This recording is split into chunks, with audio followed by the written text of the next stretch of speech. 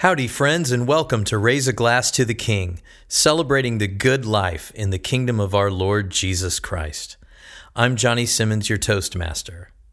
Tonight's toast is pretty special to me as a musician and as a music director, and it comes from one of the lectionary readings for this evening, in which St. Paul exhorts us to sing psalms, hymns, and spiritual songs, making melody in our hearts to God the Father in the name of our Lord Jesus Christ.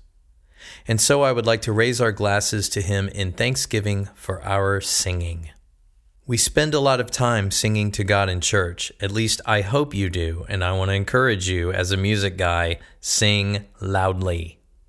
But as another one of our lectionary readings said this morning, the death and resurrection of our Lord Jesus Christ is the way that our music reaches the Father's ears.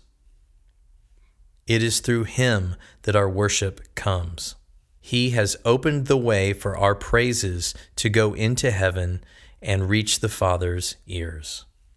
And indeed, God the Father, Son, and Holy Ghost rejoice with us with singing.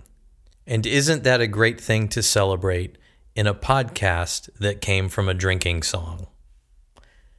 Let's lift a toast tonight to our Lord Jesus Christ. Here's to King Jesus, the reason for our songs, the object of our songs, and the one to whom our songs are addressed. He is our life, our strength, and our song. To the King. Glorious. Speaking of singing, friends, I would like you to download the sheet music to Raise a Glass to the King and sing it mightily. Send me a recording. I would love to hear it.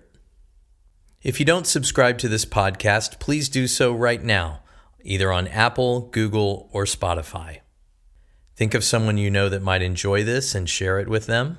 Belt out those hymns and worship songs on Sunday. And also remember something else St. Paul said in that same passage. Don't be drunk with wine, which is debauchery.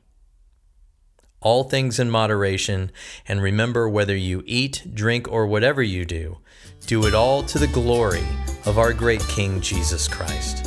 Thanks for listening and have a great night.